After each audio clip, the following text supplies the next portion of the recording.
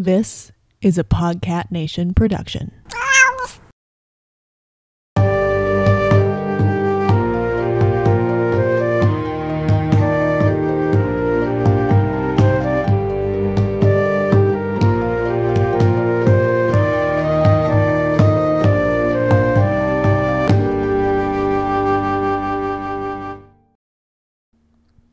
Hi, everyone.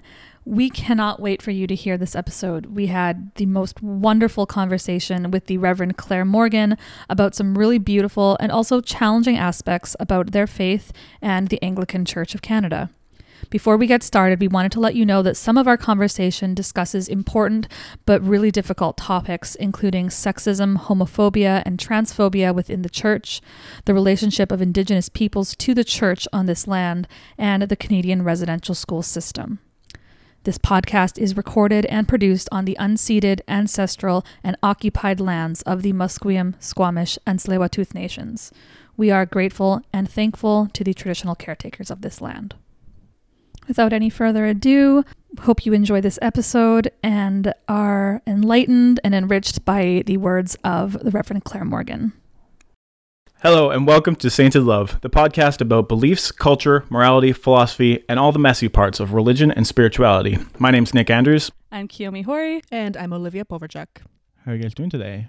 Not bad. Doing all right. Not bad. All right. Good. Mm-hmm. Yeah. It's like, I think week 3 of being here with a pumpkin spice latte. We're doing great. Yeah. I don't know. Autumn has come in full force. In Vancouver, it was like 40 degrees and then suddenly overnight it was raining. It was 12 at night. I love it. Getting ready. Like, it's only 13 degrees. I love it so much. Something that I've realized since moving to this province is that those seasons are like, they're dramatic, but there's only 2 of them. Yes. Yeah. We get spring, we get fall, and we get like 2 weeks of summer and winter, and that's pretty much about it. 4 years of winter in between. Mm-hmm. Yeah. Mm-hmm. Yeah. On the prairies, it's like there's more of a melding between the seasons, but you actually have all 4 seasons. And then here it's just like hot or it's Like gray. I feel like I just put my summer tires on my car. Yeah. And now you got which I basically did. throw on the winter but ones. also put on winter tires like a month. Yeah, good times. How's your week been? Oh, it's been pretty good. I got a new video game yesterday. What'd you get? Or a couple days ago. It's called Immortals Phoenix Rising. It's like about like mythology and stuff like that. Right now it's all like Greek gods and stuff like that. I think there's other ones in expansion packs and stuff. But it's really fun. It's kind of like a mix of like Zelda Breath of the Wild and Assassin's Creed, both of which I really love. There's like an open world concept and there's like lots of fun like little dungeons and stuff. It's really fun. I like it a lot. Next week, Kiyomi just does the episode themselves and Nick and I play this playing video game. Yeah. I just talk about whatever I want. No one can interrupt me or tell me what to do. It's the dream. The dream. Yeah. Should we have a chat? Let's get do into it. it. Let's talk about stuff. Let's talk about everything.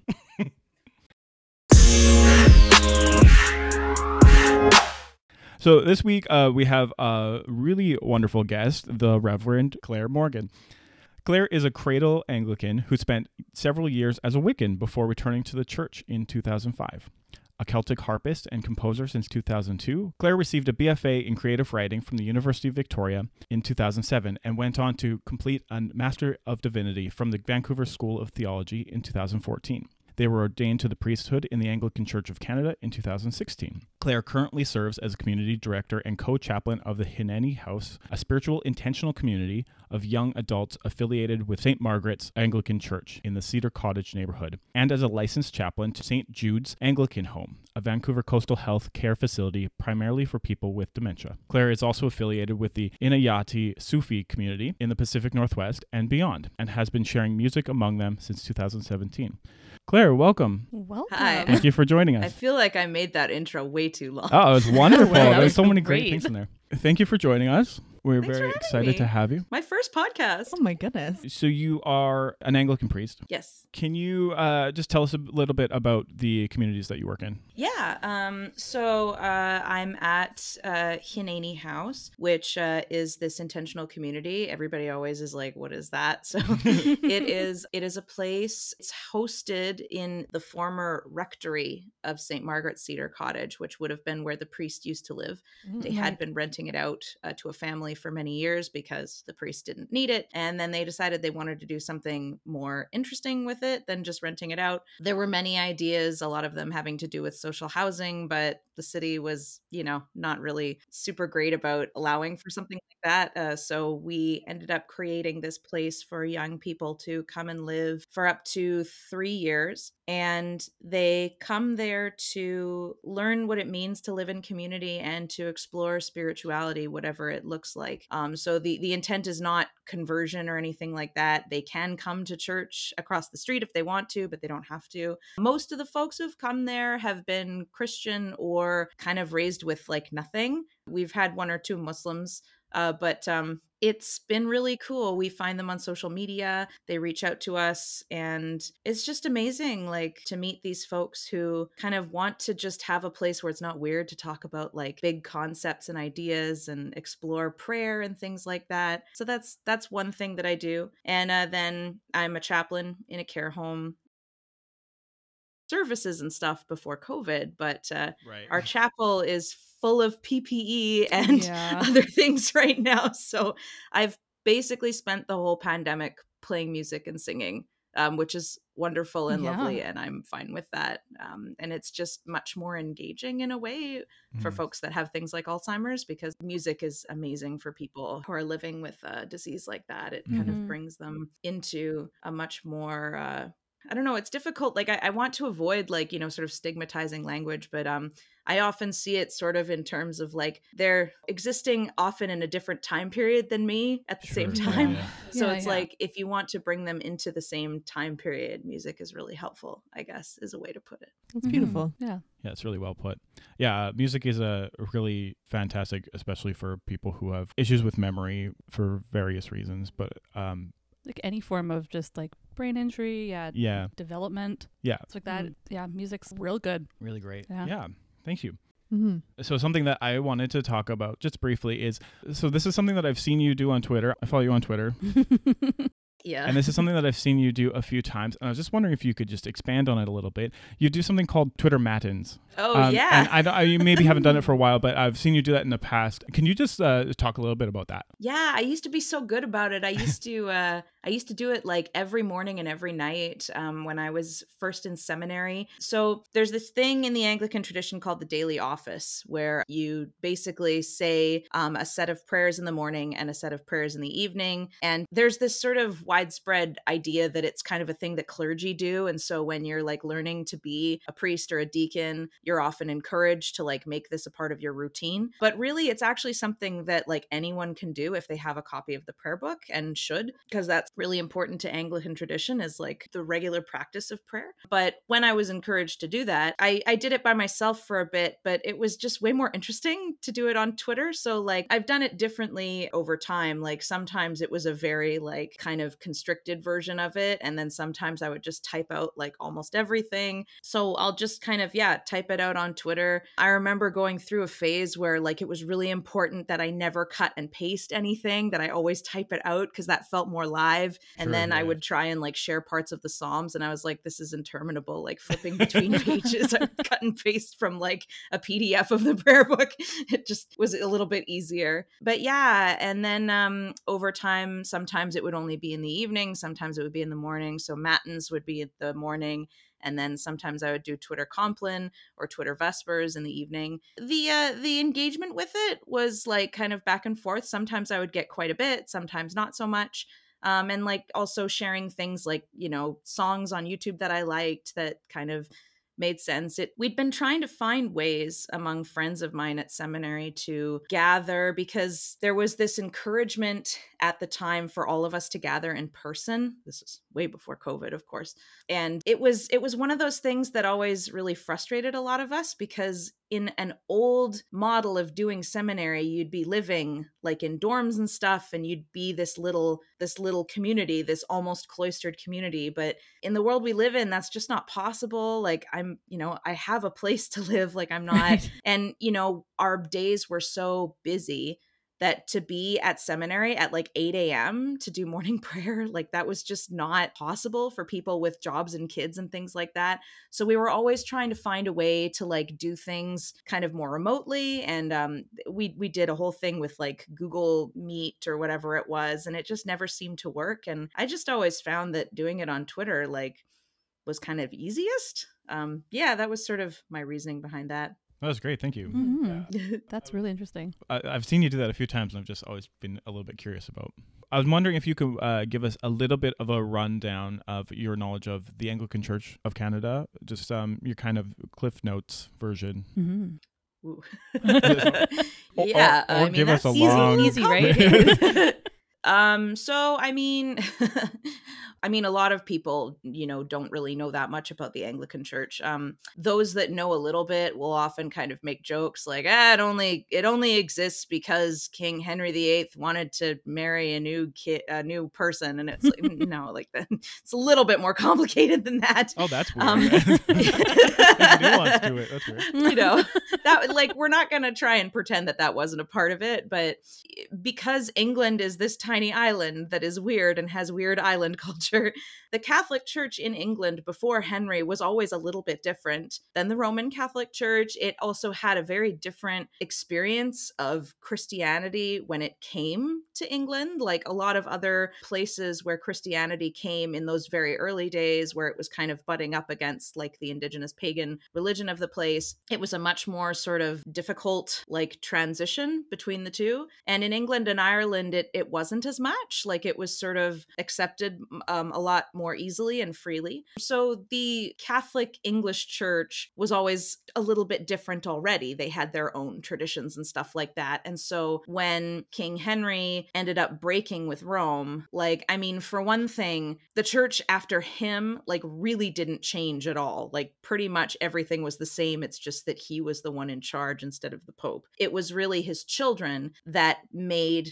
the transition to a more Protestant church, and with varying degrees. And yet there were also like kind of proto-Protestant groups that existed before that informed it. So the Anglican Church became the Anglican Church, more Protestant. It became a colonizing church, of course. So we have a long history of that in Canada and in the US. The Anglican Church in the US is actually quite different from the Canadian Church because of their complicated relationship with the UK. Oh, okay. We're kind of Anglophiles. They're not down there, right? So their method of governance is quite different from the Canadian one. Yeah, and how a lot of people see us is we're often called kind of the middle way between Catholic and Protestant.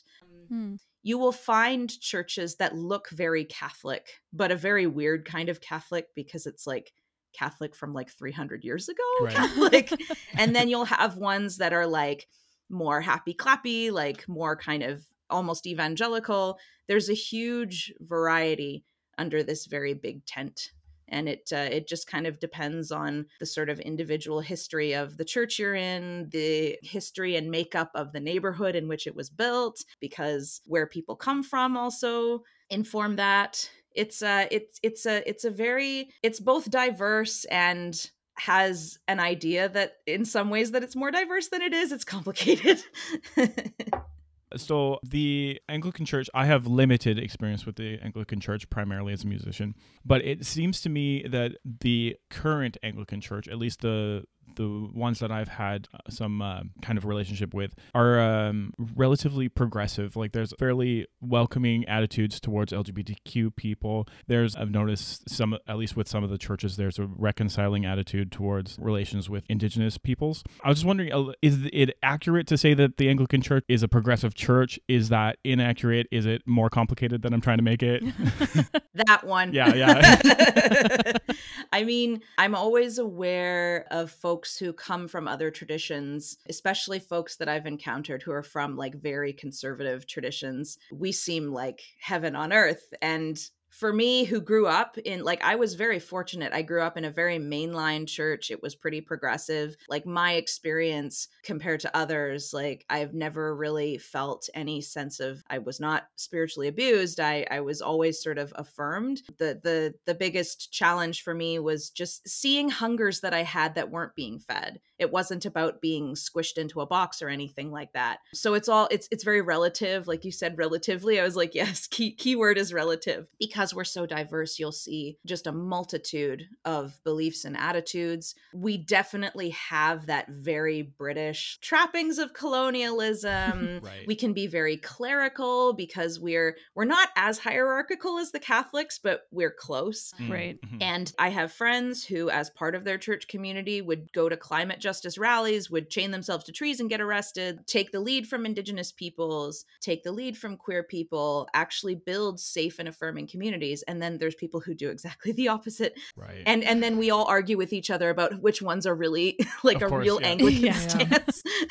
Yeah, and it's an age-old conversation. It's difficult to pin down Isn't which one could be said to be truly Anglican.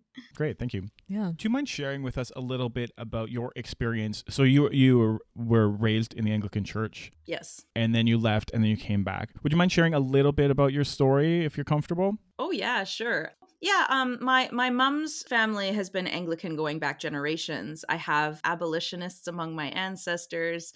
I have missionaries among my ancestors. It was like a long history of Anglicanism. And so that was what I kind of came up in. It's unusual. I don't meet a lot of other millennials that have that experience who are from here. It's more common in the East. Right. The relationship with churches is very different. I lived in Ottawa for 3 years when I was a kid, and I can really like see the tension between how the East and how the West encounters religion, which is really interesting. So when we actually moved there in like 1993, so I was like 8 years old, I think. And that was where I feel like we were really, really involved with the church, and I sort of had a greater sense of what it meant to be Anglican. Mm-hmm. So I was part of the church choir. I felt like I had a job in church, but sort of religious instruction was not fantastic. Like it was basically, just on the Sundays where we weren't singing, because some Sundays the women and girls choir wouldn't be singing. They would just shuffle me into the basement with all these other kids and someone's mom who was way too tired and like not really educated in terms of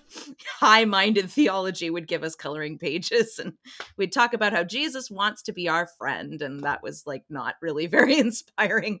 What fed me was the encounter with the service and the liturgy and just the routine of the liturgy, the words. Like some folks will criticize the Anglican Church and say that it's all rote and there's no sort of life behind it, but that's not my experience. My experience is very much that the words get written on your heart and you kind of find new life in them. So I was really into that. But as I got a little bit older, there was the very normal experience of like, well, I'm not a little kid anymore. I don't think that these things actually happened in a way that could be captured on film, like in the stories of the Bible, and that everybody kind of goes through that critical dissonance moment. That's what Paul Ricoeur calls it.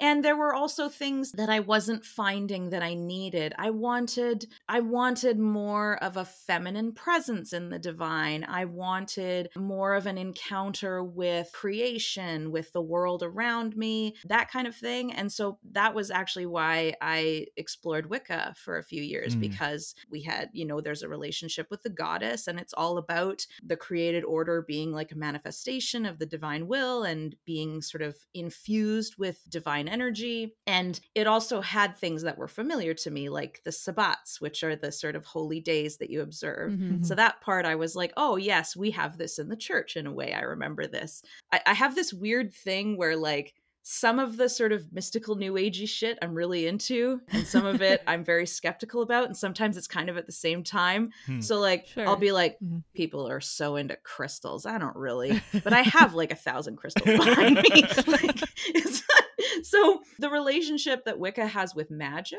like some people are really about the magic and casting spells, and like I tried it a couple times. I didn't really feel like anything really happened. I would have these moments where I was like, is it actually okay to do things like casting love spells? Like, do I want to be, coercing someone with that? Right. And so that was actually kind of the beginning of my struggling with it, because there was, it's based on much older traditions, Wicca, but in terms of how it's codified now, it's pretty modern. Like it was kind of the 50s and 60s that it started to really become more codified. And I personally, and I want to be very clear, like I have many friends who that was where their life actually started, was when they were able to engage with this very life-giving and sometimes salvific tradition that helped them rekindle a relationship with God after horrible spiritual abuse. Yeah. My experience with it was more like I wanted something that I felt more personally connected to. I wanted something that had a long history. I had this moment where I was like, okay, so you're allowed to be a solitary practitioner. This is like a legitimate way to encounter this religion. So that's cool. And a lot of people do that. But for me personally, I was like, but if I'm by myself, like I can just kind of do and say whatever I want and no one's holding me accountable to anything. Yeah. I need someone to push back against. I need someone to, and a tradition to sort of breathe within and challenge and wrestle with.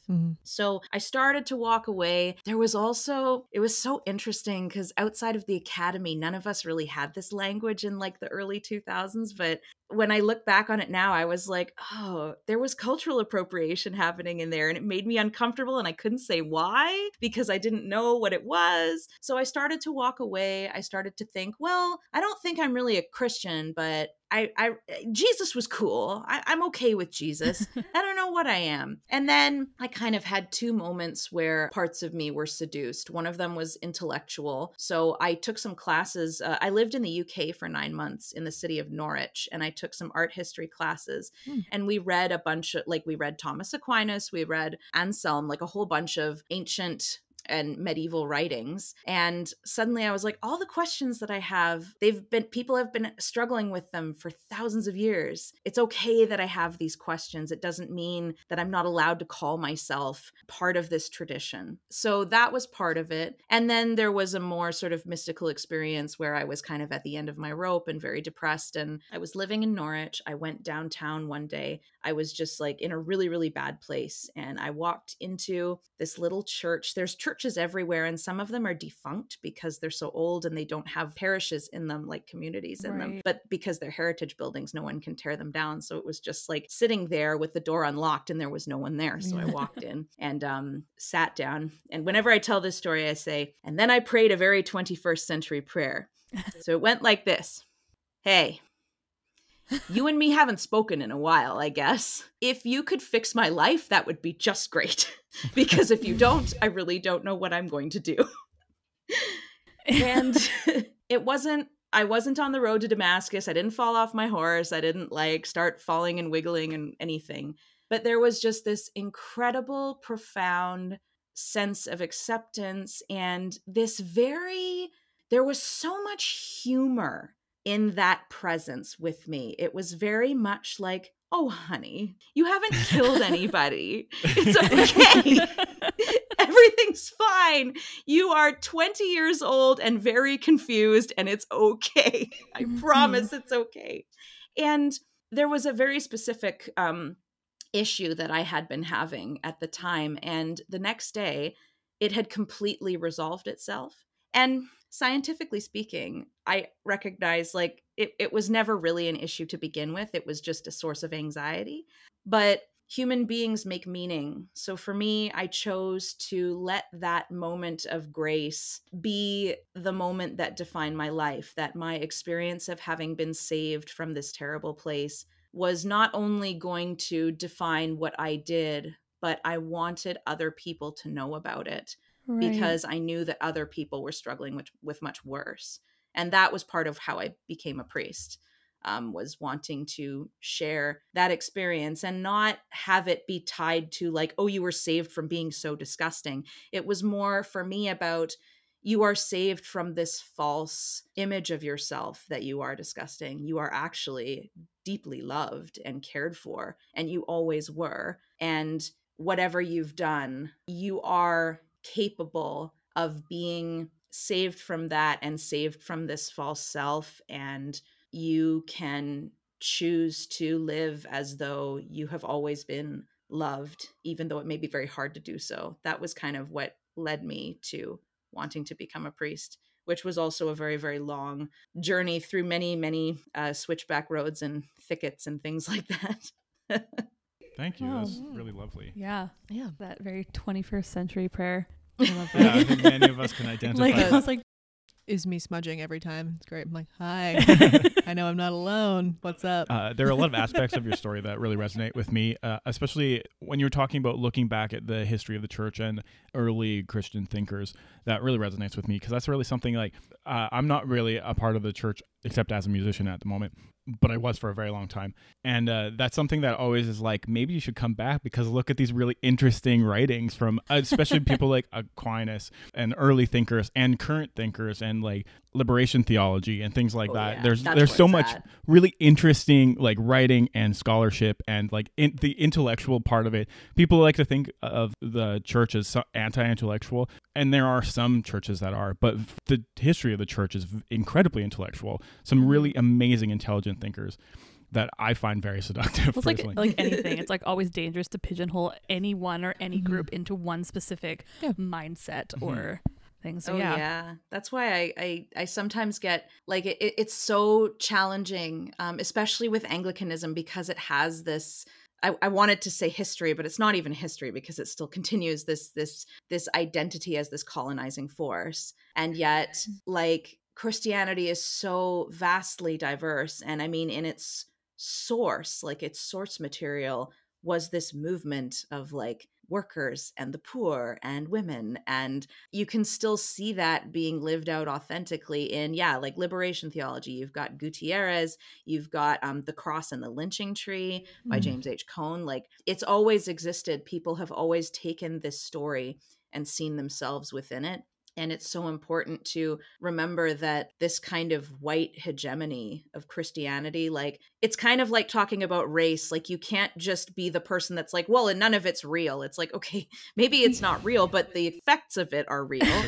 But it's still true in that it was never meant to be that. It was never that's never been the sole energy or animus, I guess, behind it. It's always been this incredibly diverse movement of different types of thinking. Yeah, from the beginning. Yeah, absolutely. There's literally a brown guy executed by the state. Like it doesn't get much more radical than that. And yet somehow we turned that into Werner Herzog, Jesus with the blue eyes, playing football with kids, you know, like what went wrong? So many things. So many things. What aspects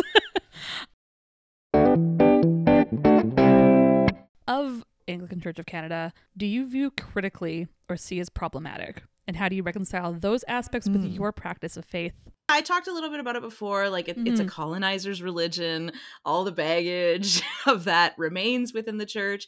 And how does that come about? It's like, I would say there's a privileging of like a British cultural heritage, language and custom over more organic and indigenous. And that's like both small and big I indigenous forms of those things. The relationship to the state of the UK, like, is quite problematic in many ways. It still exists formally in the UK. So like they still have this very like formalized relationship. It actually is kind of still the state religion in a sense.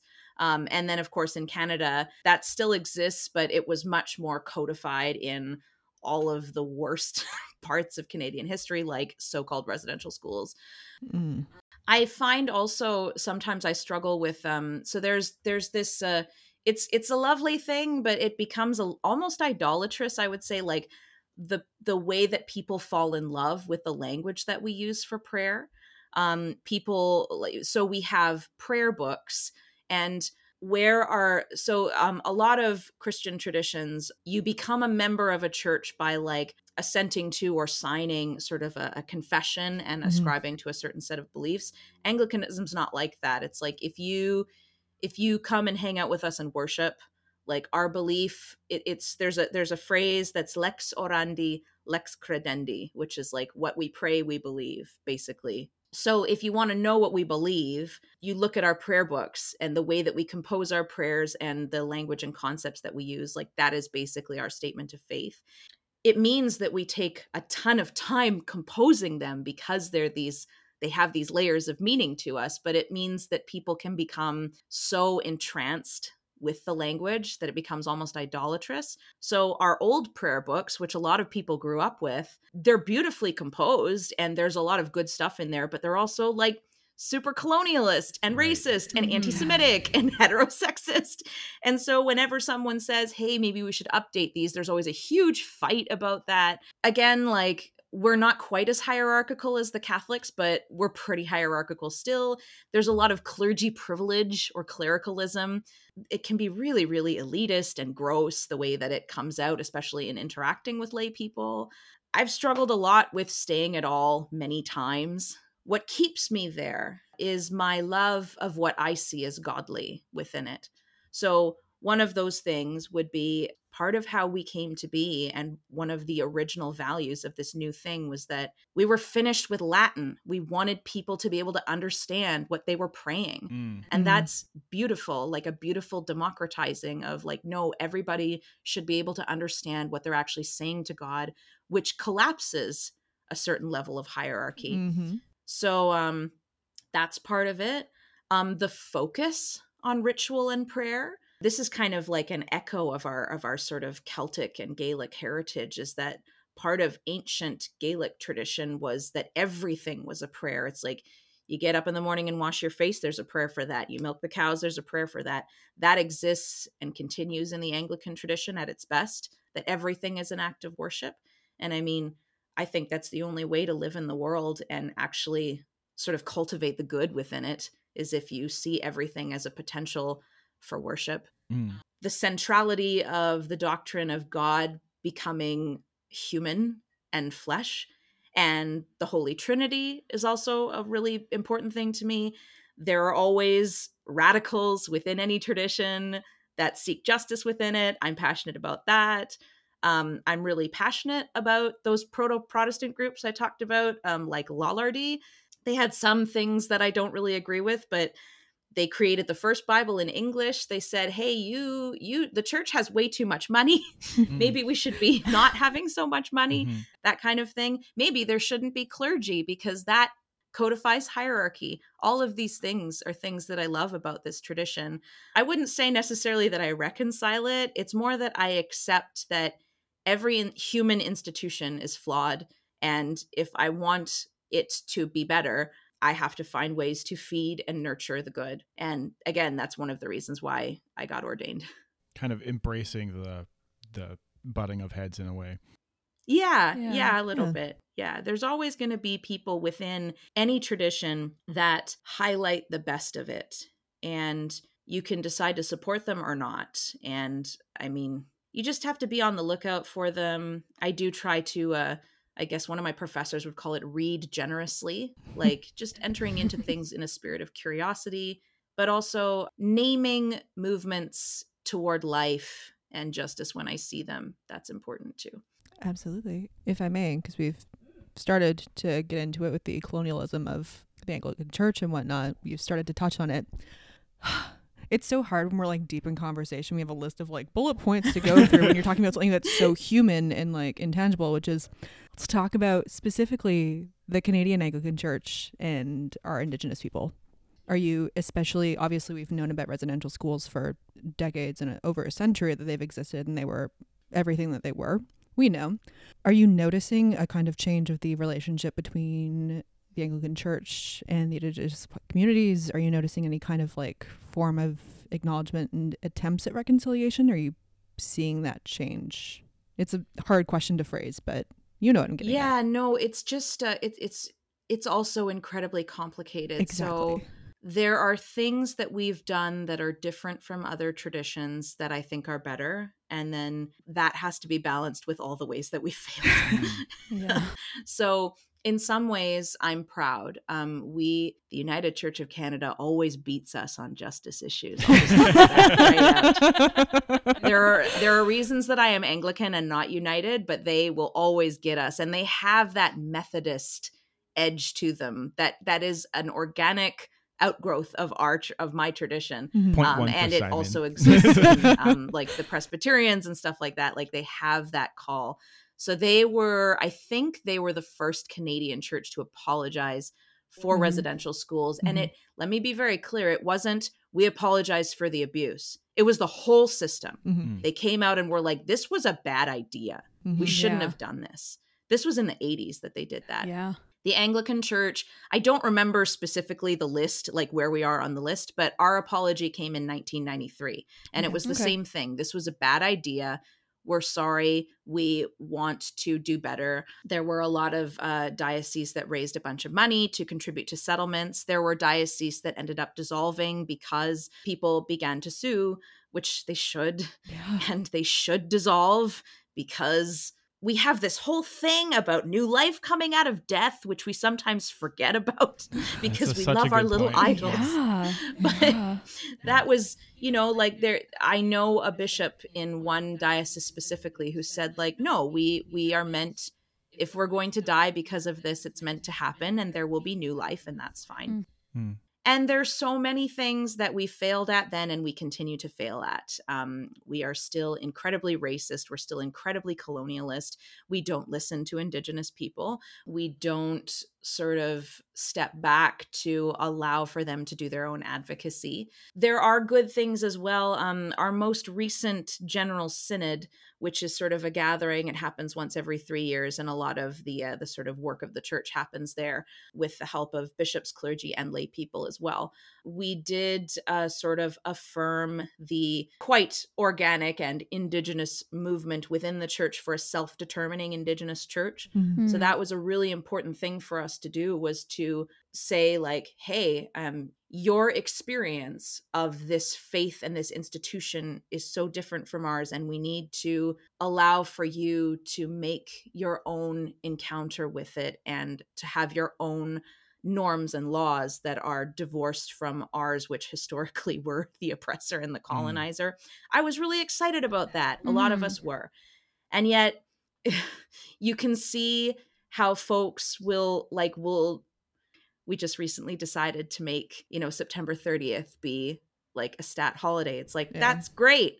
Is that all we're going to do? Like, Right. oh, everybody's going to feel so excited that we've done this thing, and then they're going to think the work is done because there's a whole holiday now. Like we do the same thing. Oh, we apologized. We've given money. We've done this. And when you're accustomed to having more privilege and then things start to shift, it feels like oppression. And so there's always Yeah. pushback. It's really complicated. There are things that I can celebrate and there are things that I really rage against. And I am very careful when I am having encounters with Indigenous people who are not part of my own tradition, who do not identify as Christian or Anglican. It's really interesting to see how the relationship of a lot of Black people in the US is so different to the church as an institution Right. than the relationship of Indigenous people to the church in Canada. Right. Like if you go to some kind of rally in the US, say an anti-racist rally or something like that, like say Charlottesville, there's clergy and collars everywhere, and it's not seen necessarily by everybody as activating. But like if I went to something like that in Canada, almost certainly would not wear my collar unless there was a very specific, like, so I went to a day of action once in 2018 that was specifically for faith leaders. So it was like, hey, we want visible faith leaders at this action. So it was like, okay, there's like, I don't remember how many of us there were, but maybe like 25 clergy, maybe more. And we were all in collars because it's like, hey, like this is who we are and we are supporting. It was against, the TMX project or Kinder Morgan. So it was like, yeah, we're showing solidarity because we were invited to. Right. But I've also done other things where I've been invited, in a different capacity. And so then I will not wear this because it's just, It would be seen as because aggressive. like, Yeah, why yeah. would you do Yeah. that? You wear an orange shirt and you do what they tell you to do because Yeah. that's what it means to be an ally and to be in a position of service in a way that's not coercive. Yeah, thank you for that. So this is shifting gears a little bit. Yeah. I'm wondering how do you personally define faith, and in what ways, if any, does that differ from the kind of quote unquote official position of the Anglican Church? How does your experience and understanding of faith differ from what is taught on a more official level? This was such a great question. So like the word faith has so much baggage. And one thing that I really love about Anglicanism, but I know a lot of other people find very frustrating about us, is that for the most part, we tend to avoid being too codified around definitions and things. Right. And there's a very good reason for that. It's not just because we're wishy-washy, although that is a part of who we are. There's actually a really good reason for it. It is an honest response to having the struggle over defining things be often interrupted by violence in a small space. So if you are living on an island and you're going to get into a big fight over what the real presence in the bread and wine means, like, it's really difficult because you don't have a lot of space to flee from one another. And if you're going to fight, one of you has to be sure that you're going to win. It was a response to many traumatic instances of state violence and organic violence between Catholic and Protestant in those early years. And so we kind of learned that it was easiest in such a small space to be ambiguous. So there are many sort of moments and pieces of the prayer book where you can see that ambiguousness being cultivated. There will be moments where words are said and you can tell that there's a meaning there, but that meaning is sort of left up to the individual who is reading. It happens a lot with the Eucharist. They don't sort of say explicitly, like there'll be moments where it sounds like transubstantiation, and then there are moments where it sounds like the opposite. And it's all kind of put in there together because they know that some people will be more inclined toward one and some will be more inclined toward the other. And they're going to be in the same church standing side by side waiting for the bread. So you got to make space for everybody. Right. So when you ask me what Anglicanism says about faith, I mean, that has as many answers as there are people to whom to ask the question. So from my sort of reflexive institutional mindset that I would say as like the inheritor of this codified tradition as a religious official, I would say that faith is the assurance of things hoped for and the conviction of things not seen, which is a biblical quote. It's from the letter to the Hebrews.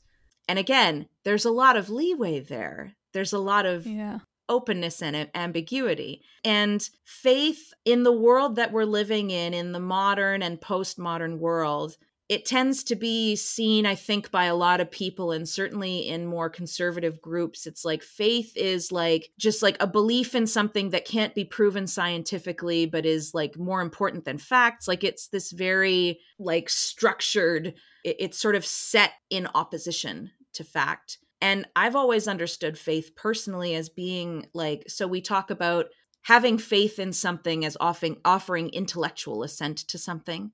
And I think that's such a poor understanding of faith, because if I say, I have faith in my best friend, or I have faith in this institution, that is a definition of this word, but no one ever seems to really talk about that way of reading it when we talk about religious faith. And like, to me, that is the core of faith, that you have faith in that you have a relationship of trust with this, you know, the divinity or the source or whatever one you want to call it. And you have a sort of covenantal relationship with that being. And you have faith that it loves you and that it loves the world and wants what's best for the world. That to me is like a much more, I'm not going to say it's honest, but that makes more sense to me than the sort of standard definition that I think a lot of people think of when they think of faith. I've had sort of conversations with, you know, back in the days when new atheism was really popular and folks would just sort of say, like, I remember having this conversation with a guy I used to go to this goth club, and he sort of said to me, like, I can't believe that you actually believe that the earth was created in 7 days. And I was like, I don't. I also don't believe in a flying teapot. Like, what's your point? Why would you just assume that I believe that? You haven't even talked to me yet. Like, let's talk about the God that you don't believe in, because I bet that it's the same as the one that I don't believe in, right? I just don't think it's fair to say that that is what faith is. It's such a poor and starving definition of that word, I think. Yeah, I like that. Yeah, again with like the pigeonholing, Yeah. like broad assumptions across the board, right? Yeah, it's crazy how something as ethereal as the idea of the divinity can create such a diverse array of beliefs about it. Yeah, And exactly. it's a wonder that we don't all believe the exact same thing. So weird. Because we're all so similar Uh-huh. as people. I mean, what I think is so fascinating is that if you begin to, like, the other spiritual teachers that I resonate the most with are like the mystics, who defy any kind of classification or categorization and often are at odds with the reigning institution. Right, yeah. But the synchronicity between their beliefs and writings is quite striking. So that part, I think that's where you find, like, you know, we all talk about how, oh, there's no objective truth. And like, I'm kind of a postmodernist too. Like, I do believe that there are very few truths that are actually objective. And is anyone actually capable of being objective? I would argue no. But I do believe that there are things that are true. And I think that they come out in writings like that because they're so unconcerned with like being appropriate or polite or using appropriate metaphors for God or appropriate imagery for God. Like, my first experience of that, I was 9 years old, and my mom had the Lorena McKennett album, The Mask and Mirror. And her favorite track was, I think, number 3, which is The Dark Night of the Soul. And it was Lorena McKennett's musical rendition of St. John of the Cross's poem of the same name. And as a 9-year-old, like, my mom would just get so like moved by this track. And as a 9-year-old, I'm listening to it and I'm like, this is just a love song. Like, what's so special about this? So finally one day I said to her, like, why do you like this track so much? It seems like kind of boilerplate. And she said to me, no, you don't understand. It's not a love song. It's about the soul and God. And I was like, you can talk about God like that? It blew my mind.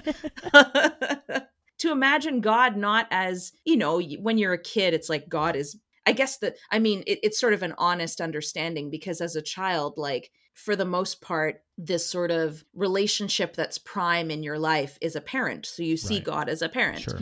And then suddenly to understand that, no, God is like the beloved and the lover.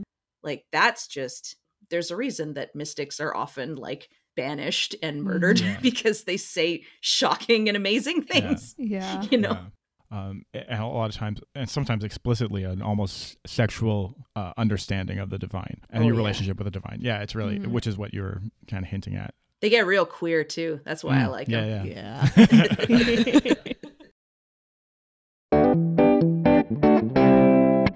So you mentioned you are ordained. Yes. Let's to talk about the Anglican Church and like misogyny and gender discrimination, because that's got to be a whole thing, I'm sure. Oh yeah, it's a big thing. But the fact that you're ordained, we've talked a couple of the church I grew up, impossible. If you are not a cis straight man, you cannot be ordained. I mean, that's just tip of the iceberg, of course, but like that always jumps out to me if someone is not just a cis man who's been ordained. Whoa, okay, talk to me.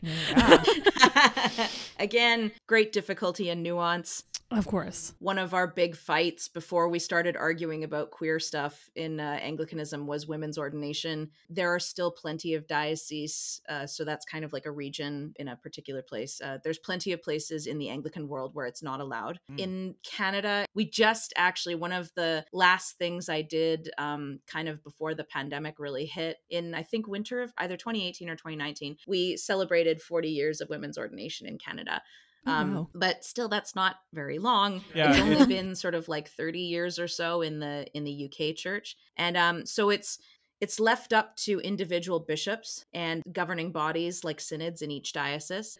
And there are also places where, like, yes, it's allowed, but you still deal with all the BS. I don't want to tell tales, but the UK is really bad for that. So women can be priests and bishops. It's allowed. But if you are a clergy person or a lay person who disagrees with women's ordination, they will literally hook you up with an episcopal and priestly oversight body, like a bishop or priests who are non-affirming. So like, if you let me phrase it like quite unkindly, if you're scared of getting cooties, they'll make sure that you never have access to cooties. Like you'll never have to receive communion from someone who, even never mind from a woman, you'll never have to receive communion from someone who's ordained a woman or like agrees with women's ordination. You don't have to be ordained by someone who ordained a woman. Like it, Oh boy. even though it's allowed, but they will give you every opportunity to avoid that. And that's kind of like the limitation and the challenge of this openness and diversity, is that very centrist thing where it's like, oh no, we have to welcome everybody, with no admission that like, if you welcome everybody, like if you really want to be inclusive, like actually inclusive, you have to say no to certain things. Yeah. Right? It's the paradox of inclusion.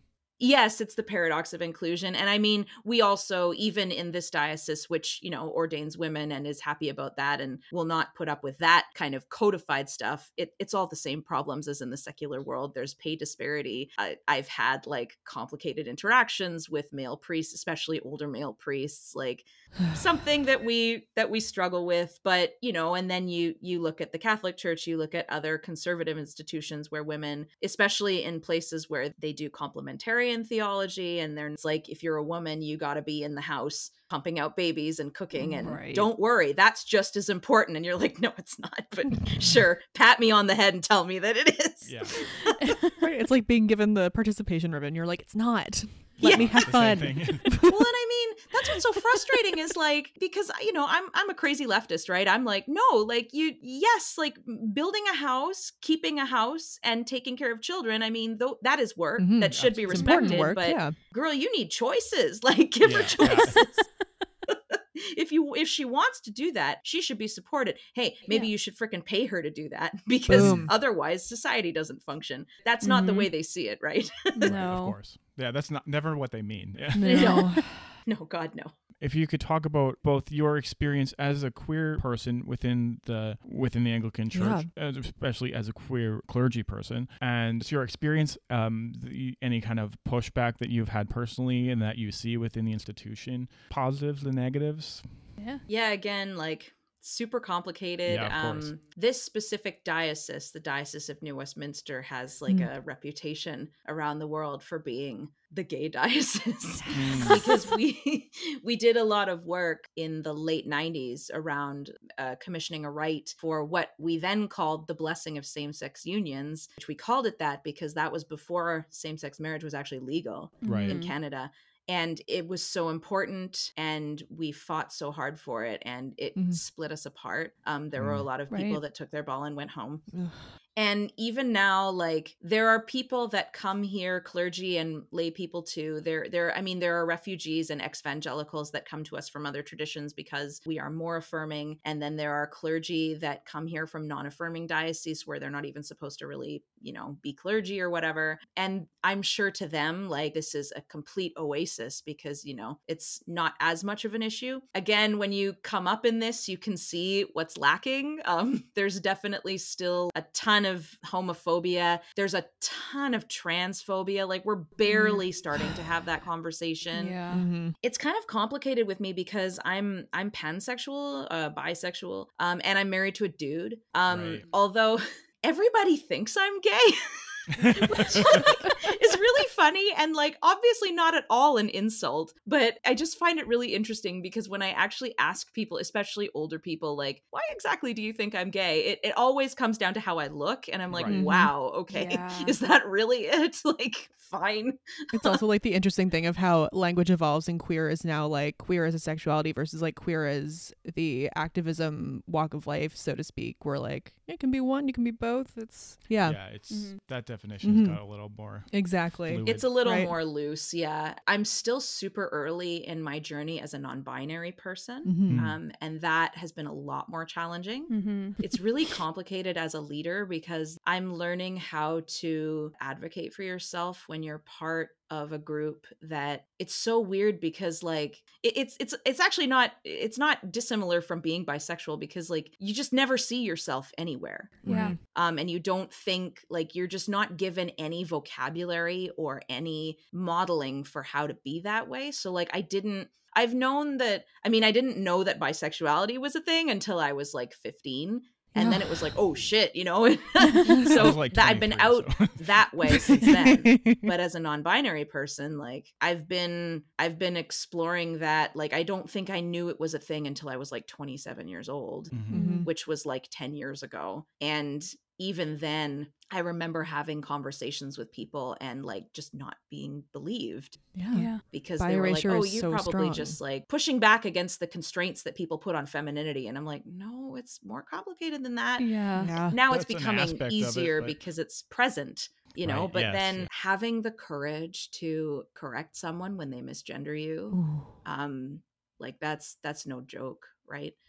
And so it's interesting too, because I came up in like, again, I've struggled, but compared to like people who've literally had to flee their churches to live their lives as they are, I've had to deal with very little of that. But, you know, it means that like, I wouldn't say that, because our tradition is super queer, but I wouldn't say that that's like a mainstream view. But because I haven't been in the same way as others stifled in that kind of imagination, I'm able to see and celebrate the queerness within us so much more easily. So like for me, the story of Mary is so queer. Like this woman enters into a joyful consenting covenant with God through the Holy Spirit without any guy involved, no layers of coercion that are often present in the relationships between men and women. She gives birth to a child from her own body and from God's Spirit. So the kid is already pushing against simple gender classification on a genetic level, if you want to go that far. Meanwhile, the doctrine of the incarnation, which is the idea that God was made flesh in the person of Jesus, is like super trans. God chooses a new presentation, that of a human being. God passes so well that the disciples don't even recognize God until they come out in the resurrection. As a non-binary person, I think the most life-giving thing for me has been the Trinity, which was always a part of my spirituality. There's so much significance there. There is a being who's one and yet three. Like that is singular they. The most amazingly concrete example of singular they. I'm still unpacking what that means, but it's been the like perfect encapsulation of how to understand myself, is like That's this really beautiful beautiful. affirmation Yeah. of singular they in a sacred form. I always appreciate queer and trans people and gender nonconforming people and gender non-binary people within traditions who say, no, this is my tradition too. And in fact, I'm going to make it a lot more queer in the way I read and interpret our faith tradition. And there ain't fuck you can do about it. Well, and the best thing about it too is that the argument is always, well, you're just being so innovative and, you know, you're bringing all this new stuff in. And a lot of the work that I did in seminary pushed back against that, because I mean, I wrote, well, first of all, my like major exegetical work, which is one of the big papers you write in seminary, was all about the omnigendered Christ and how like they also push back against, even down to the grammar of the passage that I used. You can make an argument for that. But also outside of that, like you've got things like the Apostle Paul, who talks about wanting to embody a shameful identity of being like pierced by empire, which is kind of queer. You've got weird stories of saints like Saint Thecla, who was like a drag king preacher who baptized herself in water and then shaved her head and dressed as a dude and walked around. There's all of the mystics I talked about. There is literally a painting. I wrote a whole thing on this about like this monk had, I think it was Rupert of Dutz, who talked about this vision he had of Christ on the cross. And he was so profoundly moved. And Christ like leans down from the cross and they start making out. Yes. That is in the tradition. Wow. Like, You can't take that away. No. It's in there. It's always been there. And the empire always does its best to not talk about that Right, yeah. because, you know, all the reasons that you can imagine that. But it's all in there and it goes back further. And people will say, oh, well, you're just looking at something and reading your own way into it. And it's like, I mean, maybe, but why would you assume that I am? Like, why would you assume that it has to be this other way? The very notion that the soul grammatically and often in imagery as well, is so often classified as feminine. And so you can really like play with that because like, okay, so if you're going to try and tell me that there's no queerness in Christianity, you have to accept the fact that the soul is feminine. And so either the dude has a feminine soul within and is like a little bit trans, or he's really a dude, but then he's making out with Jesus. Like you can't disentangle it from that. It's all there and it never gets talked about. And that's why I get so frustrated because it's kept silent for so long and too long. I wish that more people knew about it. I was just going to say, I really love when people say things like, oh, you're just putting your view onto things. It's like, as if you aren't doing that. I know, right? You just happen to be louder. Jesus. Like this weird thought process that it's like you're saying something that's slightly less orthodox and therefore you're pushing your own agenda, whereas I, as somebody who is definitely pushing the orthodox agenda, am not putting anything onto it myself. Like, of course you are. Every one of us is doing it. Yes. Every one of us is this mixture of what is told to us and what we think, and there's a beautiful relationship and give and take of that. And I think we would all be a lot better if we just acknowledge that at the very, very least. Yeah.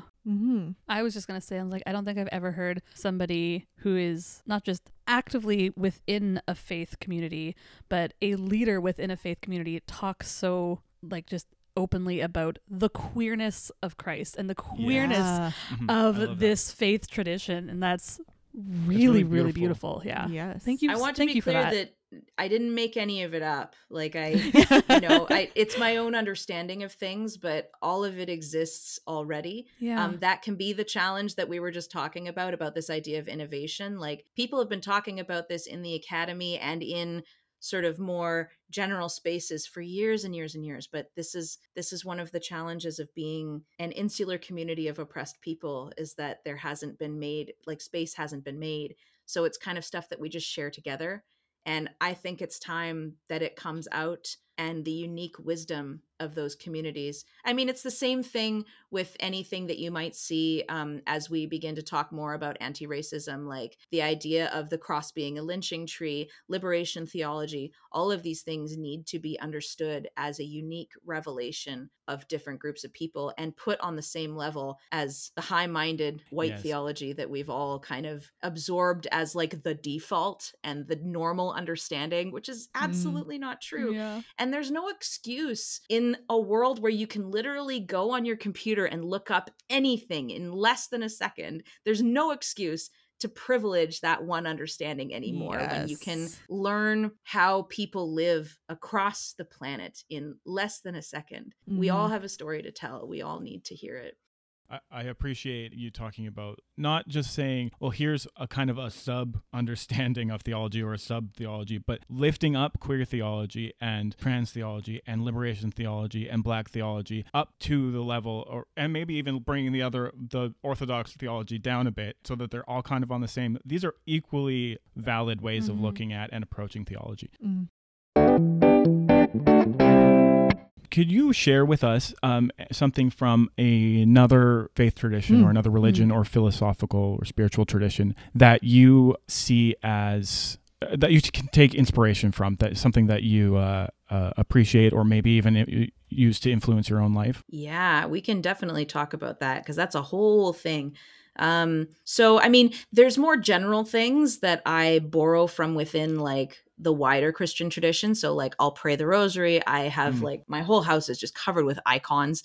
There's chant and stuff like that. But over the last 5 years or so, I've become involved with this Inayati Sufi community.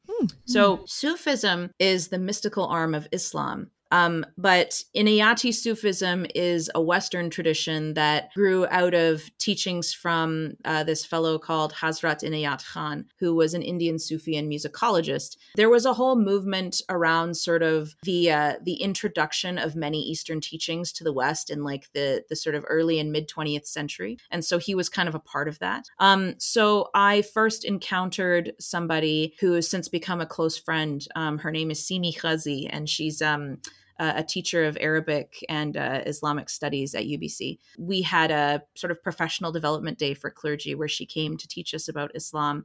And it was such a great day. I thought that it would, be very sort of dry and academic, and it absolutely wasn't. She did this incredible, it was almost spoken word, this like the story of the birth of her daughter. But it was like just absolutely steeped in her faith and the imagery of that. So she kind of brought me into this community, and there are people within it from a ton of different traditions because the movement is interfaith. Sometimes it's complicated. Again, there can be a lot of cultural appropriation. There can be some kind of new age stuff that gets in there that I don't always know how to interact with, but I've made friends with people from many different Muslim countries and traditions who are academics and mystics. They're steeped in the Quran. They're steeped in the works of spiritual masters like Rumi and Hafiz and Ibn Arabi. And I found that my friendships and conversations have, surprisingly enough, they've enriched my Christianity so much, more than I ever thought would be possible. Mm-hmm. I'm very careful in my engagement with the tradition because I don't want to culturally appropriate. I'm sure I fail all the time, but I've been given a lot of grace and the invitation to grow and learn and contribute my own gifts within that community. So mostly it's been music. I've done a lot of composing that's been informed by what I've learned about the Quran and Sufi poetry and stories, but I've also done Salat, the daily prayer. I have whirled, so like whirling dervishes. A lot of people practice that, so I've done that. I've received teaching from a Rifai Sufi teacher who's based out of Turkey. His name's Sharif Baba Chatalkaya. He's wonderful. I really feel connected to him. It hasn't confused my faith. It hasn't challenged it. It's made it so much deeper. And I just really, these encounters have just made me really believe that religion cannot thrive unless we build more relationships like this. And I mean, I think that it's been made easier for me because the engagement has been primarily musical. I think the only things that we need to build healthy and authentic human encounter is music and food. Like that's where I think the heart of healthy and flowering human relationship is through music and food. Yeah. Mm. Yeah. Yeah.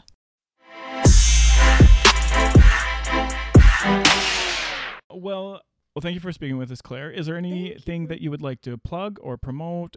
Any social media that you'd like to share or events or anything like that? I mean, you can follow me on Twitter and send me hate mail, I guess. I'm at Clarity Sabbath. So that's clarity, like clarity of vision, and then Sabbath, like the day of rest on Twitter. And if you want to read some of my sermons and hear some of my music, you can go to my website, which is clarityharp.ca, because I'm a Celtic harpist as well. I mean, you can also visit the Hineni House website if you're interested in that. That's HINENI house.org. Hineni is a Hebrew phrase which is often seen on the lips of the prophets like Moses and Abraham. It means here I am. HineniHouse.org if you want to learn more about that. Yeah, I think that's about it, probably. Great, thank you. Amazing. Thank you. Yeah, thank you so much. Yeah, thank you for joining us. This was a fantastic conversation. Oh, thank you so much for having me. This was great. Yeah, I really enjoyed it.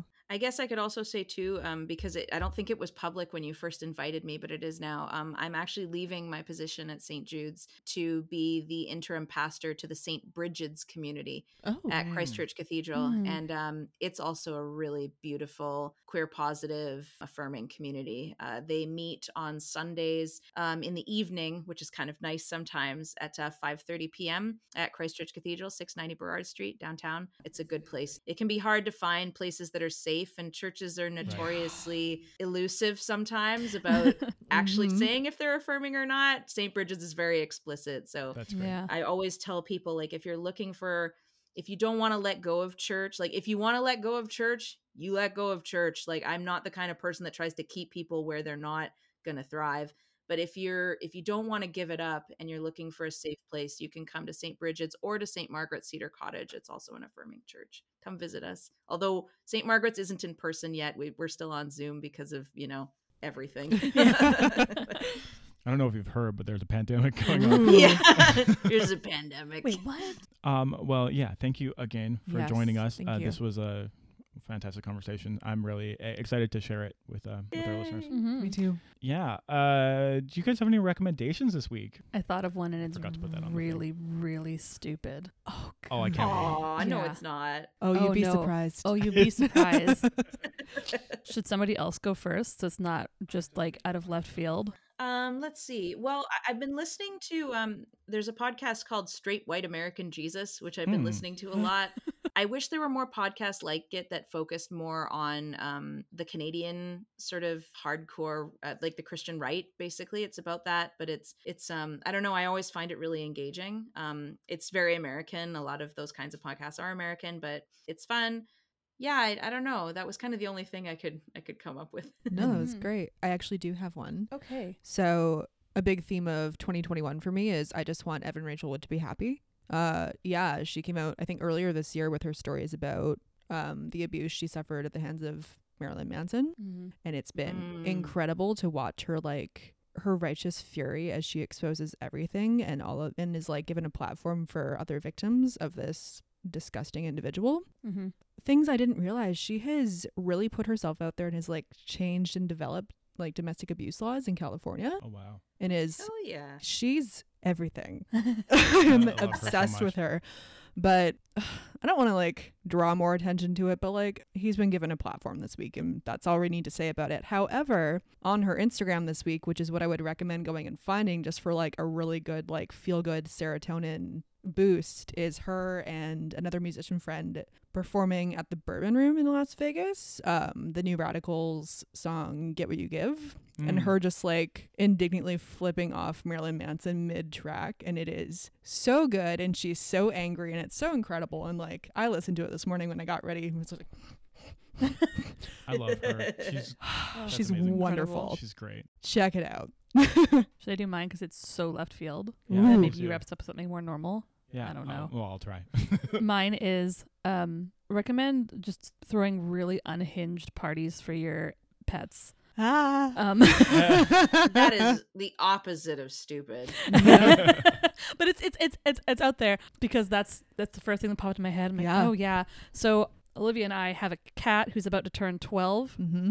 Aw. Nick knows this already because he's Yep. invited, but we're Mm. holding a small birthday party for the cat Birthday / retirement. / retirement because 12 in cat equates to about 64 Yeah. in Oh, human years. yeah. So she's having an early retirement. So it's Yeah. going to be a happy birthday and then retirement party for her. We are getting banners. Mm-hmm. We're going to have like a photo booth, like a photo wall. So you can like take pictures with the cat. Oh yeah. Like by the time this Yes. episode comes out, we'll have had the party. So like Nick, just get ready of like how we've talked about how bananas we want this to be. Oh yeah. I Oh mean, my the God. invitation itself was like just the perfect amount of unhinged. It's great. We made an Instagram chat group and then we made a private Facebook event called Hi, It's Me. I'm Clara. Yeah, there was no mistaking when it was happening or Yeah. anything like that. They've made it abundantly We're like, clear. listen, If you're invited. Right? don't I- come if you're not comfortable, but if you're only not coming because you think this is weird, then you're not our friend anymore. Yeah. I was at work yesterday and it was like kind of slow. I was like, maybe I'll get cut early and I can go get some party decorations and see what I can find like everywhere. Because this is all I'm thinking about this week. Let's Oh be my honest. God, Nobody I that you're love friends it. with was not expecting this. Oh, yeah. It's on some level. Oh, yeah. But, like presents aren't required, but like Encouraged. she's not going to turn them away. Right? She's a fancy lady. She's a fancy lady. Right. Yeah. Somebody bring a strawberry for Clara to roll on. Yeah. Yeah. So yeah, throw birthday parties for your pets. You'd be surprised at how into it you get really quickly. I've got two quick things here. One is kind of pertaining to our conversation earlier about affirming churches. There's a really wonderful website if you are within, as far as I know, it's just within North America. It may be wider. If you are a person who would like to be involved with a Christian faith community, there's a website called Church Clarity, not directly related to Not affiliated Claire. with me. Not affiliated. But it's Church Clarity, and it's a website that documents the positions of different churches. Because there are a Oh. lot of churches on their websites are incredibly unclear about whether or not they're affirming. They say things On like purpose. all are welcome, and then their theology does not match that at all. Yeah. Mhm. So Church Clarity is a really fantastic website. It gives you kind of a rating meter. It asks, you can kind of submit churches that you are familiar with, and it asks questions like, does this church have leadership who are people of color, leadership who are women, who are non-binary people?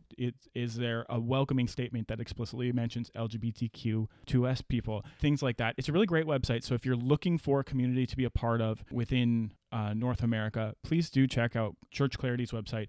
They'll give you a good indication of whether it's a safe place for you or not. Mhm. That's My great. my other one is kind of a I've just started this book, is really good so far, and I'm going to preemptively recommend it. I may take it back if it ends up not being good, but it's called Good Thinking, and it was written by a scientist, but it's talking about the need for critical thinking, and it kind of talks about different situations where critical thinking has either kind of basically saved lives or cost lives. The lack of critical thinking, a really, really important topic for this day and age when we have an abundance of information out there, and it's really difficult to tell what is good information and what is not. We are not good at that as human beings, not innately good at that. It is a learned skill that you have to actually practice and learn. So it's called Good Thinking. I recommend the first couple chapters of it. But yeah, And he'll Stay tuned. walk it back if the good thinking is not so exactly. If it's not so good thinking, yeah. Yeah, that was great. Fantastic. Yeah. Yeah. Well, thank you again, Yeah. Claire. Thank you. Yes, Thanks for thank you having me. so much. All right. Well, we'll see you guys next week. Great. See you next Thank you week. very much. Bye-bye.